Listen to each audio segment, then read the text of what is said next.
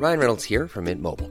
With the price of just about everything going up during inflation, we thought we'd bring our prices down. So to help us, we brought in a reverse auctioneer, which is apparently a thing. Mint Mobile Unlimited Premium Wireless. How to get 30, 30, bit to get 30, bit to get 20, 20, 20, bit to get 20, 20, bit to get 15, 15, 15, 15, just $15 a month? Sold! Give it a try at mintmobile.com/switch. $45 up front for 3 months plus taxes and fees. Promo rate for new customers for limited time. Unlimited more than 40 gigabytes per month. Slows full terms at mintmobile.com. There's never been a faster or easier way to start your weight loss journey than with PlushCare. PlushCare accepts most insurance plans and gives you online access to board-certified physicians who can prescribe FDA-approved weight loss medications like Wegovy and Zepbound for those who qualify.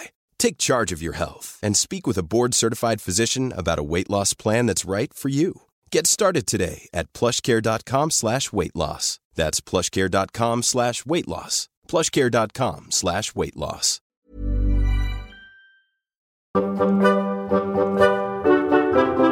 Hello, I'm Dave Berry, and I'm fascinated by my next-door neighbour. His name is Neil Srinivasan, and he's a leading cardiologist. Now, whether it be taking our kids to the local park or watching Disney's The Lion King for the 12,000th time with them, I'm always left with more questions about his profession than I have answers. In the Doctor Next Door, I'll be asking Neil the burning questions that keep me up at night, dissecting medical myths under his watchful eye, and doing my utmost to learn more about an industry that is quite literally a matter of life and death. But this podcast isn't just about me feeding my own curiosity. Oh no, I want you to be involved as well. Let Neil be your Doctor Next Door too. If you have any questions or stories, send them along to doctor@nextdoorpod.com right now. Oh, here we go. That'll be the doctor now. Neil! Hi, Dave. How are you? I'm good, man. I love your hair. Thanks. It's a new looking cut. good. This is what we need to put on our socials. Exactly. That way they will be lit, as I believe the kids say. Neil, I want to ask you something. We've been friends for quite a while now. Mm-hmm. We do this podcast together. Yep. I don't just ask this to anybody. I need to have a bond with someone before I go into this. A bond greater than you will ever have with Brooklyn Dan. Just want to get that out of the way early doors. I want to talk about bins and the binfluencer in your life, because I always look to Phil at number one for which bins I should be putting out, because every Wednesday is recycling, but every other Wednesday is household rubbish. So as I get up so early and leave for work, what I basically want to know is, am I inspiring you putting out the correct bins at the correct time? Well, you make a good point about binfluencers. I think you're my binfluencer, Dave. Thank you. And that's the whole reason I brought that up.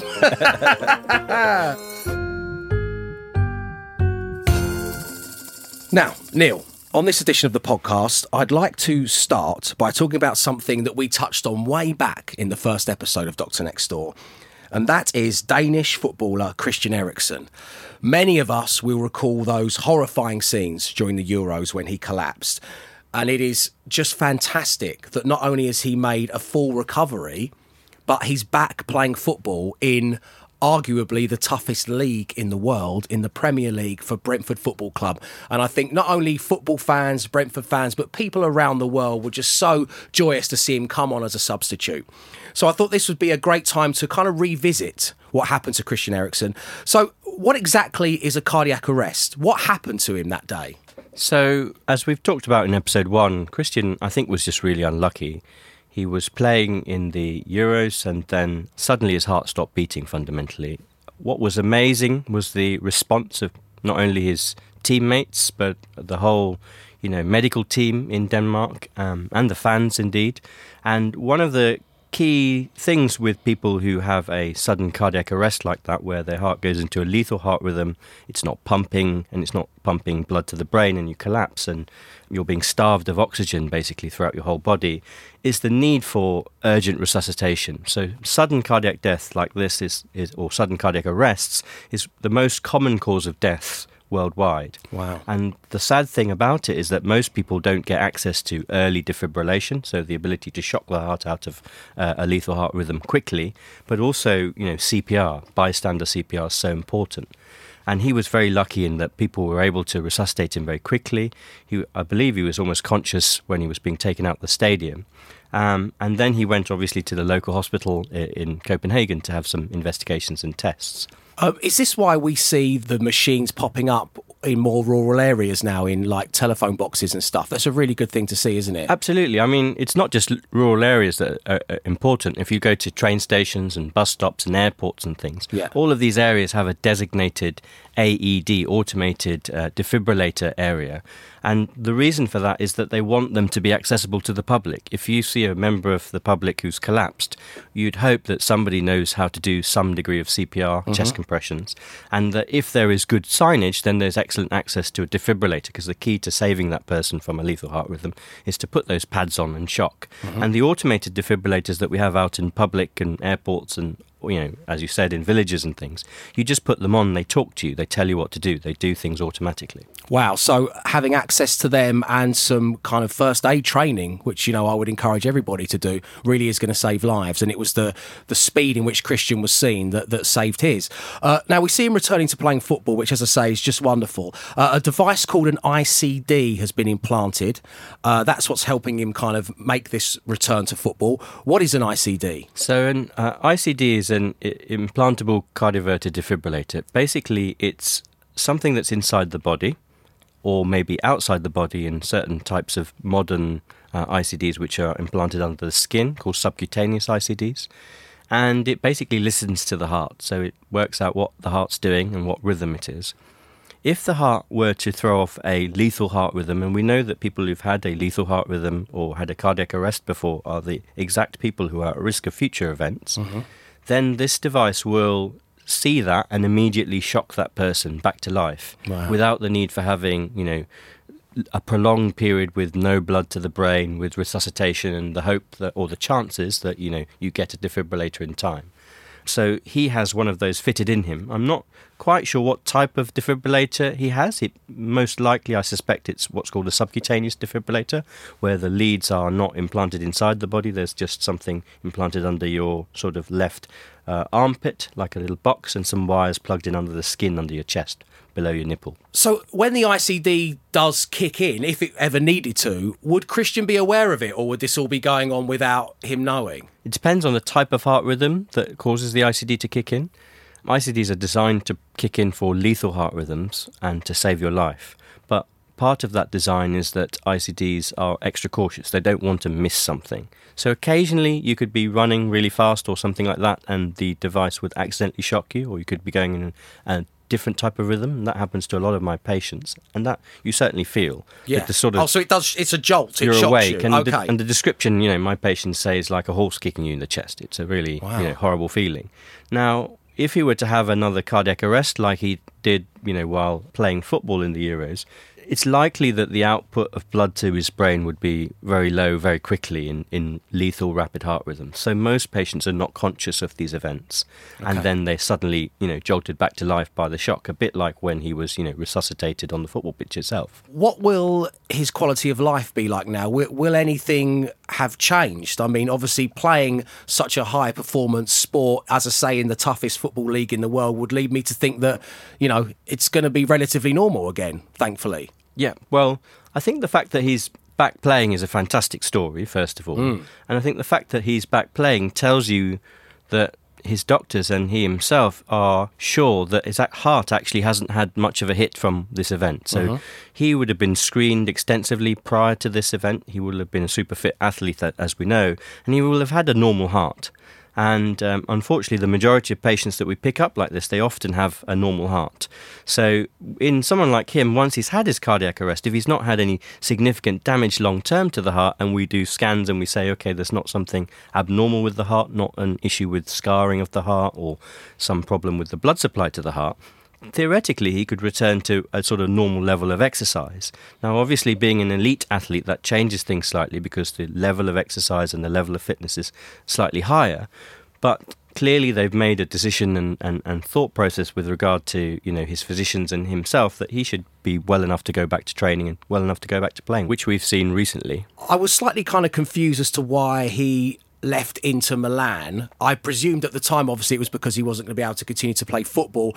We had a conversation privately where you were suggesting maybe he could continue to play football, but he'd have to drop down as far as leagues go, just because of the intensity. But now we see him obviously playing in the Premier League. So this isn't an Inter Milan thing. This is playing in Italy in general? Is it the law there? Yeah, I think it's a regulation with regard to the Italian Federation. Okay. If he has one of these devices fitted, he's not actually allowed to play in Italy.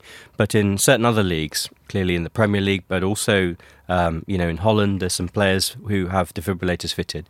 You can actually play with one of these fitted in you. Because Daley Blind, who used to play for Man Manchester United. United, That's right. is playing in the Dutch league. That's right. And he has one of these fitted because Right. he had a similar type of claps and they put one of these in. Are these incidents leading to footballers or athletes in general being screened for heart problems? So almost all athletes have extensive medical tests and they're frequent. And almost all athletes who sign for, the major clubs will have had an ECG. They will have had an echocardiogram to look at their heart. They will have met a heart doctor for screening as part of that. And some of them may have had more extensive investigations as part of that. So the reason they're playing is that, they're fundamentally super fit individuals, but they've also got, normal hearts and normal ECGs. So all athletes that play in the Football League in England, for instance, will have got screened. And he will have obviously got screened as well, which shows you the sort of level of bad luck and the sort of bad luck moment that he had during the Euros. Well, as I say, and I know that everybody listening to this will agree, it's great seeing Christian Eriksen back playing football. We're so pleased that he is alive and well, as we are for all of his family and friends. So this means that all Premier League footballers would have had that moment where you take the wires off and it pulls your chest hair out. Absolutely, yeah. Is that why they all wax their chests, do you think? Yeah, I think so.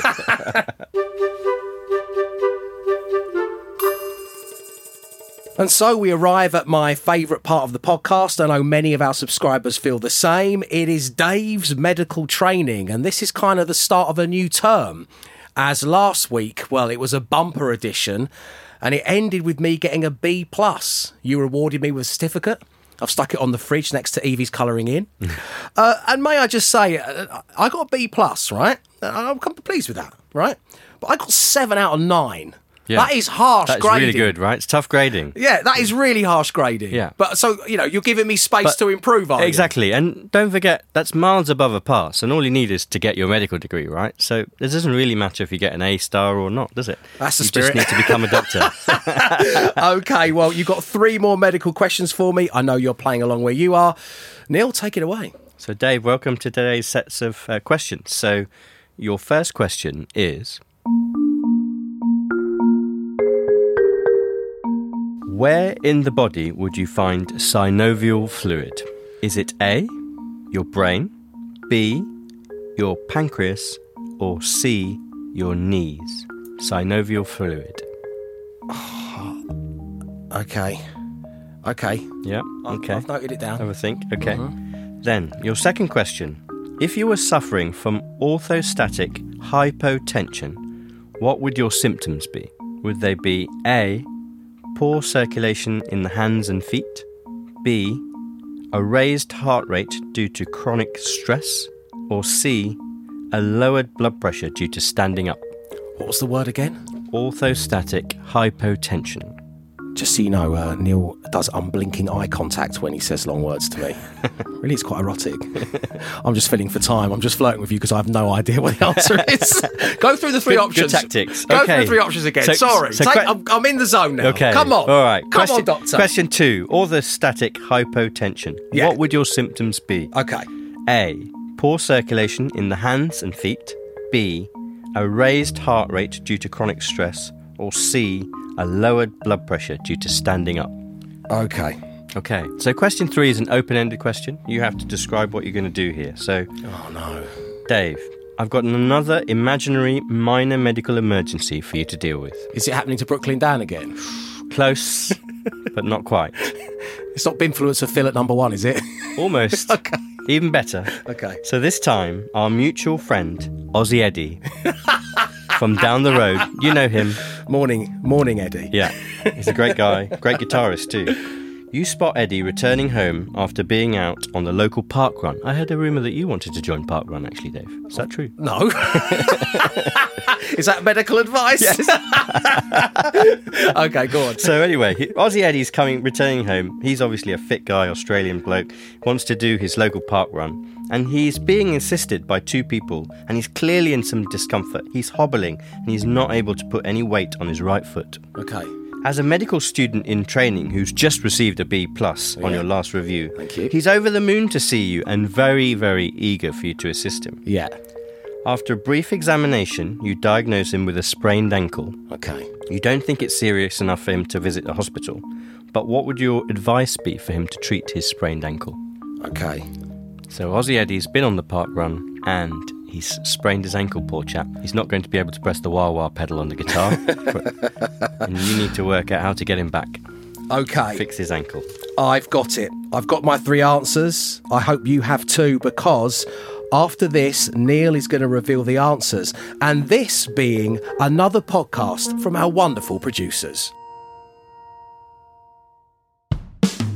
Ever yearned for the perfect pub to reveal itself from some unexpected alley? Well, The Moon Underwater is the podcast for you. Join me, John Robbins, and the lovely Robin Allender. Hi. As we help a special guest create their dream pub. From the drinks behind the bar to the music on the jukebox, The Moon Underwater is whatever you want it to be. So, if you would like to join us in Desire's beating heart, search The Moon Underwater. Or maybe The Moon Underwater will search for you.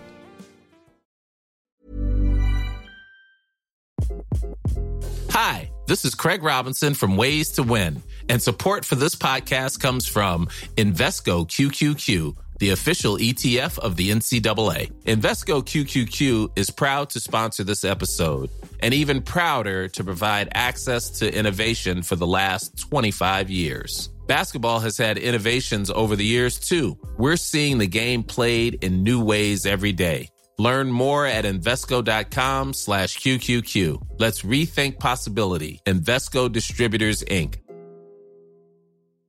Many of us have those stubborn pounds that seem impossible to lose, no matter how good we eat or how hard we work out. My solution is PlushCare. PlushCare is a leading telehealth provider with doctors who are there for you day and night to partner with you in your weight loss journey. They can prescribe FDA-approved weight loss medications like Wegovy and Zepbound for those who qualify.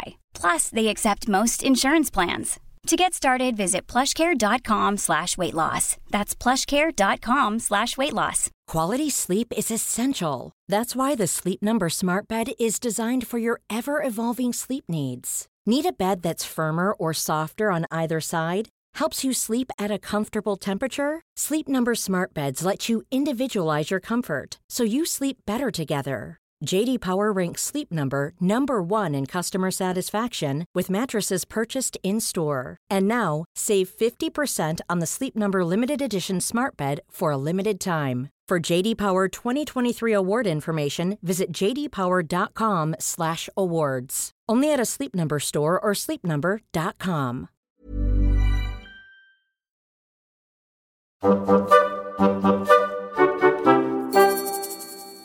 Welcome back to Doctor Next Door. Before the break, Dr. Neil asked me 3 questions to test my medical knowledge, and it is time for us all to discover the answers.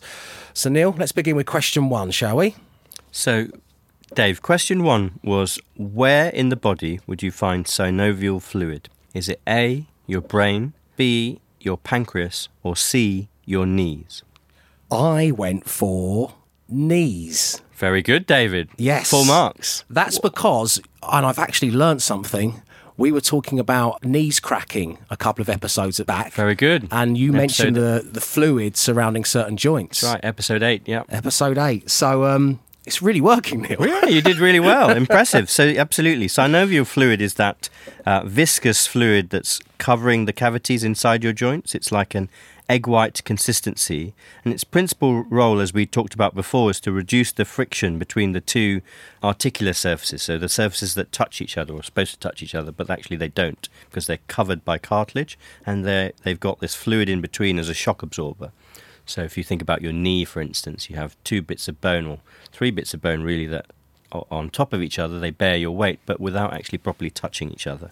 And so it's an important shock absorber, and also it is constantly changing. So it removes waste from within the joint, removes things like carbon dioxide. The fluid helps supply oxygen to those areas, removes metabolic waste, and keeps the cartilage around there healthy. Lovely stuff. And a point. Marvellous. Very good.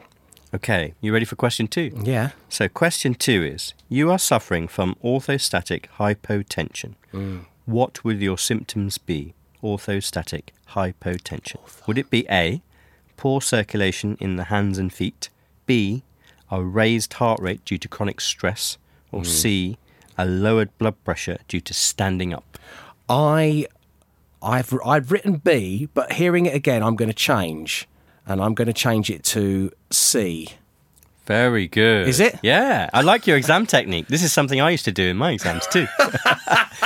I had a few questions where I would put a star and go, could be something, and I'll come back to it later. Yeah. And sometimes when you come back to it later, it becomes more logical for some reason. That's exactly what happened to me just now. Yeah. And I've got another point. Very good. Overjoyed. Absolutely. So orthostatic hypotension, the clue is really in the word, right? Yes. So that's where you came from when I re-emphasised it. It kind of sunk in, Yes. hearing it again as part of the Exactly. reveal. So hypotension being low blood pressure, hypo, low, and orthostatic is relating to standing. Yes. So the challenge. So, I mean, humans are really, really challenged by gravity, fundamentally. So the act of actually standing up is a huge challenge on our physiology.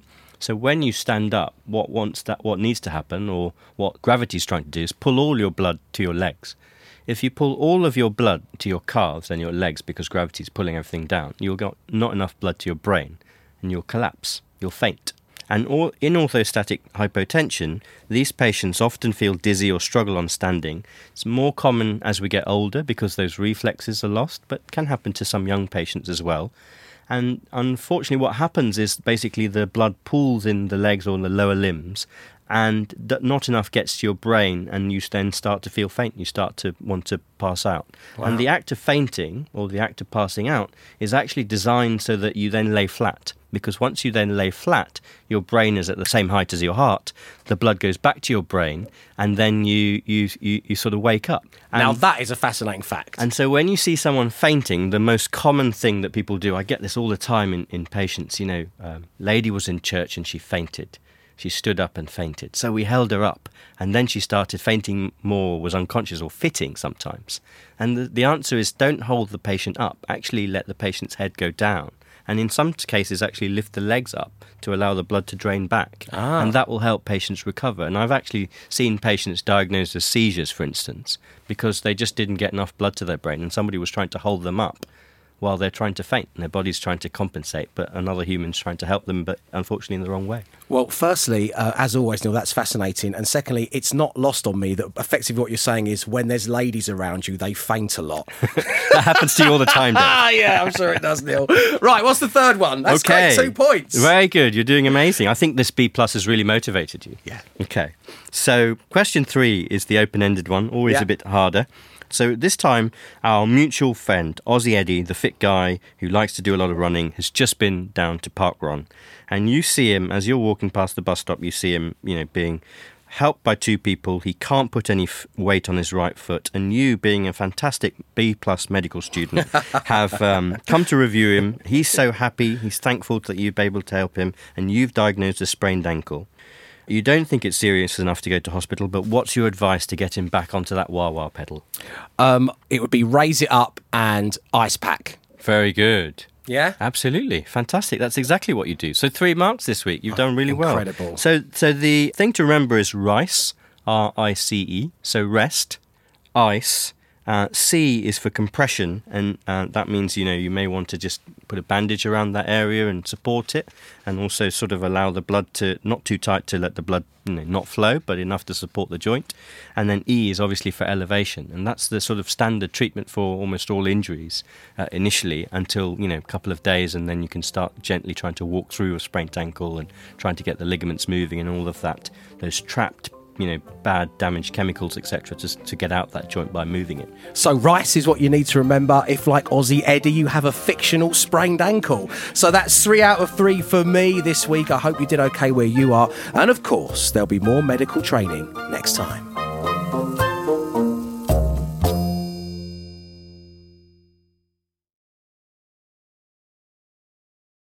And so it is time for today's burning question, and this one has arisen due to the events unfolding in Ukraine.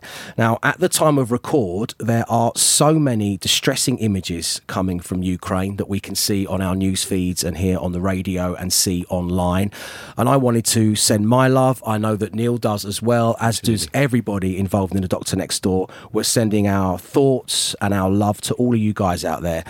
So, Doctor, the burning question is, how has war and conflict changed the face of medicine over the years? So, Dave, that's a really good question, and I echo your thoughts about the war in Ukraine. All of our thoughts and sympathies are with these tragic images that we're seeing across our screens. And, I think neither of us ever thought in our lives and in our children's lives that we'd have to face war in Europe again as we have before. And it's a sad thing of mankind that we've not learnt from the lessons of the past, and we're seeing the things that I thought were sort of set back to movies, really. A lot of medicine has been learnt from actual military practice. As we've talked about before, barber surgeons in the past were part of the military troop for things like amputations and operations. The Navy would often have a ship's doctor who was a jack of all trades, from appendicitis to chopping your limb off to treating viral fevers on boats. And certainly in terms of structures of hospital, medicine itself is structured on the military. So a hospital was actually devised from things like Florence Nightingale's work in the Crimea, where she structured wards and saw people, dying of infections because there wasn't sanitation, people weren't washing hands, and there wasn't an order to the ward. So a lot of actually how a hospital and medicine as a hierarchy is structured is based on medicine. I just thought I'd touch on a couple of, incredible things that we still use in medicine, thanks to what's occurred in I think that's war. a good idea, because this is such a broad topic. Yeah. So, I'd be fascinated to know if there were 3 or 4 things that have come from war and conflict that are still being used in medicine today that were game changers. Yeah, and I think, the first thing to think about, there was a gentleman called Charles Drew, and he was an American surgeon and a medical researcher, and he was a pioneer in the field of blood transfusion. Blood transfusion is such a big thing, even now. But Charles Drew developed amazing techniques to store blood so that during the war we could transport blood to soldiers. When you look at the history of, for example, World War II, the survival rate of these injured soldiers is incredible. It's beyond what should happen given the monstrosity of the injuries that they face. And that's all down to some of the work that Drew did. One of the first things he did is he was able to separate blood. So he separates blood into the blood cells that we use, the red blood cells which are used for oxygen and carrying around the body. But he was also able to separate into a component called plasma. That's the protein stuff within the blood. It makes up 55% of the volume of your blood. It's clear, straw-coloured, and it carries all of the other cells in it. It's like a matrix. And Drew was able to separate that and dry it so that in the field you could just add some water and then give plasma to patients. Wow. And one of the big things is blood loss, so you've got hypotension. We talked about orthostatic hypotension. These people are losing, litres of blood, and they're not perfusing their organs and dying, exsanguinating. And so, the ability to do that and resuscitate these patients through fluid, incredible in terms of what he did and the lives he saved through medicine, and also the ability to sort of learn about blood types and then transport real blood to patients in the field hospitals. The other one I think that's really interesting is a gentleman called Archibald Mackindo, and he rings very close to my heart still, because during particularly the Battle of Britain, but also during a lot of aircraft warfare, one of the really horrible things was that these aircrafts just blew up. They were just, flying engine with a load of petrol in it. And these airmen were suffered with huge amounts of burns and disfigurement. Their skin was basically torn apart. The skin was exposed. It would get, infected, and they would just die a very horrible and painful death. And Mackindo was just a pioneering surgeon, one of only 4 plastic surgeons practicing in Britain before the war. And he was stationed in the RAF in East Grinstead, so near Gatwick, really. And his patients became known as the Guinea Pig Club. So he would basically just, come up with ideas for skin grafts, for keeping the wound clean, for keeping the wound wet, regularly irrigating with saline, and also then trying to reconfigure these patients. If you lost your nose or your face or half your, ear and things, you're very disfigured, and he was trying to make them look normal again. The other thing I think that's really fantastic was about the nature of Makindo. We've talked before about hierarchy, about behavioural characteristics. And one of the things Makindo did away with was all of this, I must dress in this way, you must call me Mr. Makindo, etc. He was very down to earth with the patients. He used to go to the pub with the patients. And he also worked really hard with the community in East Grinstead. So he tried to reintegrate these people, to give them their confidence, because there's a huge amount of mental health aspects with disfigurement, which are so important for these, battle injuries. Yeah. And he was, he understood the psychology and the other aspects to these patients to really help them, which is fantastic. So the other thing that's interesting about Makindo is he developed, lots of instruments which are named after him. And ironically, I still use Makindo scissors in a lot of the operations and procedures I do. So do many surgeons. So it's one of the most important pieces of kit, the Makindo scissors that he devised, to dissecting tissue and getting to the right planes where we operate. And I think the last thing that's worth mentioning is actually the fact that we also use companies. So there's a company in America, for instance, and they were able to work out a way to make a cerette. So a cerette basically looks like a little super glue. And they mass manufactured loads of those with a needle and a special thing that you'd pull out to make the needle usable. So it was a safety catch. And that had morphine in it.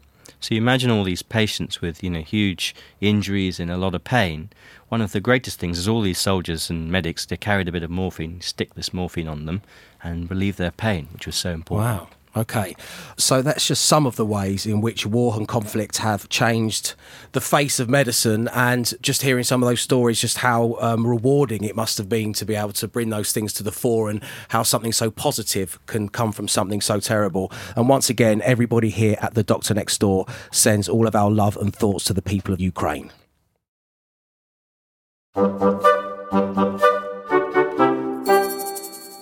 The Doctor Next Door isn't just about Neil and myself. We love it when you get in touch and share not only your questions, but your stories as well. You can do that anytime you like. It's doctor@nextdoorpod.com. And you can also find us on the socials if you like. It's Doc Next Door Pod. So let's have this week's correspondence, shall we, Neil? And it comes from Mark in East Yorkshire. Hello, Mark. He says, "Hi, guys. I was hoping you could shed some light on what I can only describe as the single most terrifying thing I've ever gone through." And Mark is talking sleep paralysis. Since I was little, I'm now 39, I've suffered from night terrors, seeing hallucinations attack me and trying to lash out in real life. But occasionally, they're accompanied by sleep paralysis, where my brain is awake but my body isn't. I physically can't move a muscle and have to make myself breathe in a meditative state to snap out of it. Can you shed any light on what's happening inside my brain to make this happen? Thank you very much indeed, guys, and keep up the great work. Well, thank you very much indeed for getting in touch, Mark. So, night terrors, sleep paralysis. Why is this happening to Mark and so many other people across the globe? Thanks, Mark, for writing in. And again, really important that you share this with us, because it's important that other people know that, this is a common thing and this is something that, worries them, and I think they'll appreciate that you write in about it. The first thing to say about sleep paralysis is that it's generally harmless. So most people only get it once or twice in their life. Some people tend to get it more often. And it tends to occur as you are waking, or more commonly when you're falling asleep. And what happens is that you cannot move or speak. So you're awake, but you can't move any of your body. You can't speak, you can't open your eyes, and you feel like someone's in the room or something's pushing you down. And it can be really frightening. Yeah, wow. The main reasons and triggers for that are often actually related to sleep in general. So sleep, a lot of people have difficulty with sleep, and sleep hygiene is a term that I talk about, where you have a routine and try and get a regular night's sleep. But poor sleep, insomnia, disturbed sleep patterns, particularly shift work or jet lag, can contribute to this. And also, if you're having anxiety or panic or family history of these kind of things, those are sort of triggers. What's really happening is your brain is falling asleep. So parts of your brain are kind of shut down, completely asleep, and it's telling the body, okay, right, you're not going to move any of, your arms or limbs or anything else.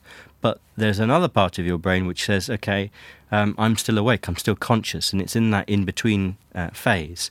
And I think the key thing really with Mark is to reassure him that it's harmless. It can also be linked a little bit with night terrors, so it's a similar sort of concept. So night terrors, probably a lot of our audience are more familiar with. It's kind of the stuff that, our kids experience. About 40% of children and a smaller proportion of adults will experience sleep terrors. And again, they are related to the aspect of sleep and wake.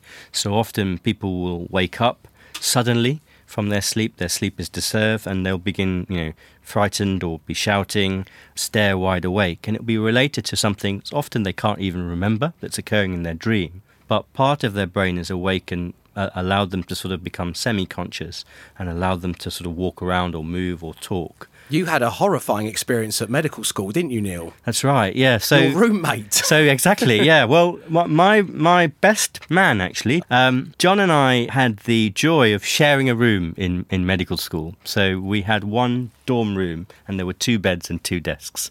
And the first night, obviously, you go to medical school, you try and bond. You thought, okay, let's go to the pub together, let's get, realise if we like each other. I knew I liked him straight away because I looked under his bed and he had a copy of the White Album, and I thought, you'll do fine with me. Yeah, lovely. But then I was sleeping, and the next thing, he didn't tell me about the night terrors, and I was sleeping, and I looked up, and there's these eyes glaring at me, and this man coming towards my sort of, my neck as if he's about to strangle me. Wow. And I couldn't wake him up. Couldn't for the life of me just make him wake up and make sense. So he was kind of asleep. And this was all part of his dream. Something was happening. And he was using his muscles and his eyes and things to walk around the room, but fully asleep fundamentally from a sort of consciousness point of view. So you're weighing up, is he going to be my best man? On one hand, he's a Beatles fan, but the night terrors are quite frightening for everyone involved. Exactly. Well, on the first night, I thought, well, on the other hand, he could be a serial killer or something. Mark, listen, thank you for getting in touch. I think the reason that I wanted Neil to share that story is that, as he said, these are quite common. You're not alone. I know that doesn't make it any less frightening. And particularly the world in which we've lived for the last few years has been a really scary place. We've already touched on what we're seeing from Ukraine, and it makes it difficult for us to turn off our brains. Absolutely. And, everyone's got stuff going on in their lives. But, Mark, I think, I'm not the doctor here, but my advice to you would be try and get that routine going. Try and calm yourself, the breathing techniques, maybe some nice chamomile tea or whatever it is it takes. Yeah. Get the room dark and just try and relax into it and try and empty your mind, however you go about doing that. Yeah, I think that's really good advice, Dave. And obviously with your shift work and things, you'll know, right, the importance of going to bed early or on time, get the room dark. Get a good night's sleep. So, Mark, thank you very much indeed for getting in touch with that. We really do appreciate it, and good luck going forwards. And, of course, you can get in touch anytime you like. As I say, our email address is doctor@nextdoorpod.com, and it's ready and waiting for you. And that's it for this episode of Dr. Next Door. As ever, thank you to my regular co-host and next-door neighbour, Dr. Neil Srinivasan. Next time, Dr. Neil will again be guiding me through the medical world. I'll have another burning question and we'll be answering more of your questions too. Please rate, review and subscribe from wherever you usually get your podcasts. And if you know a doctor, a nurse or a medical professional who you think might enjoy what you've just heard, then please do let them know. Now, all this talk of sleep, I'm off for a nap. So I mean this in the nicest possible way, but please, get out of my house.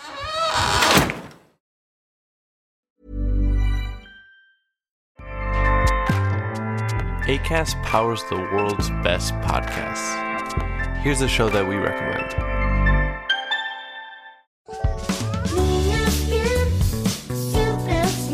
Hi, I'm Ando. And I'm Fer. And we host Niñas Bien podcast. We want to invite you to listen to our show. Niñas Bien means good girls in Spanish, but you have to know that this is not a podcast for good girls. Or for girls at all. It is a comedy podcast, so everyone is welcome to listen. We talk about sex, relationships, technology. We recommend movies and TV shows and discuss pop culture in general. And there is Chisme Ajeno too. A section we have just to gossip about everyone. So you'll find something you like here. And you'll practice your Spanish. The cleanest Spanish you'll find, we promise. And if you already hablas español, vamos a ser tus nuevas amigas. We'll be your friends for the non-Spanish speakers. New episodes every Monday and Thursday. Hosted by Acast and available to all audio platforms.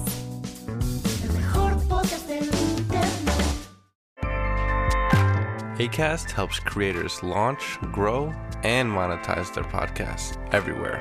Acast.com.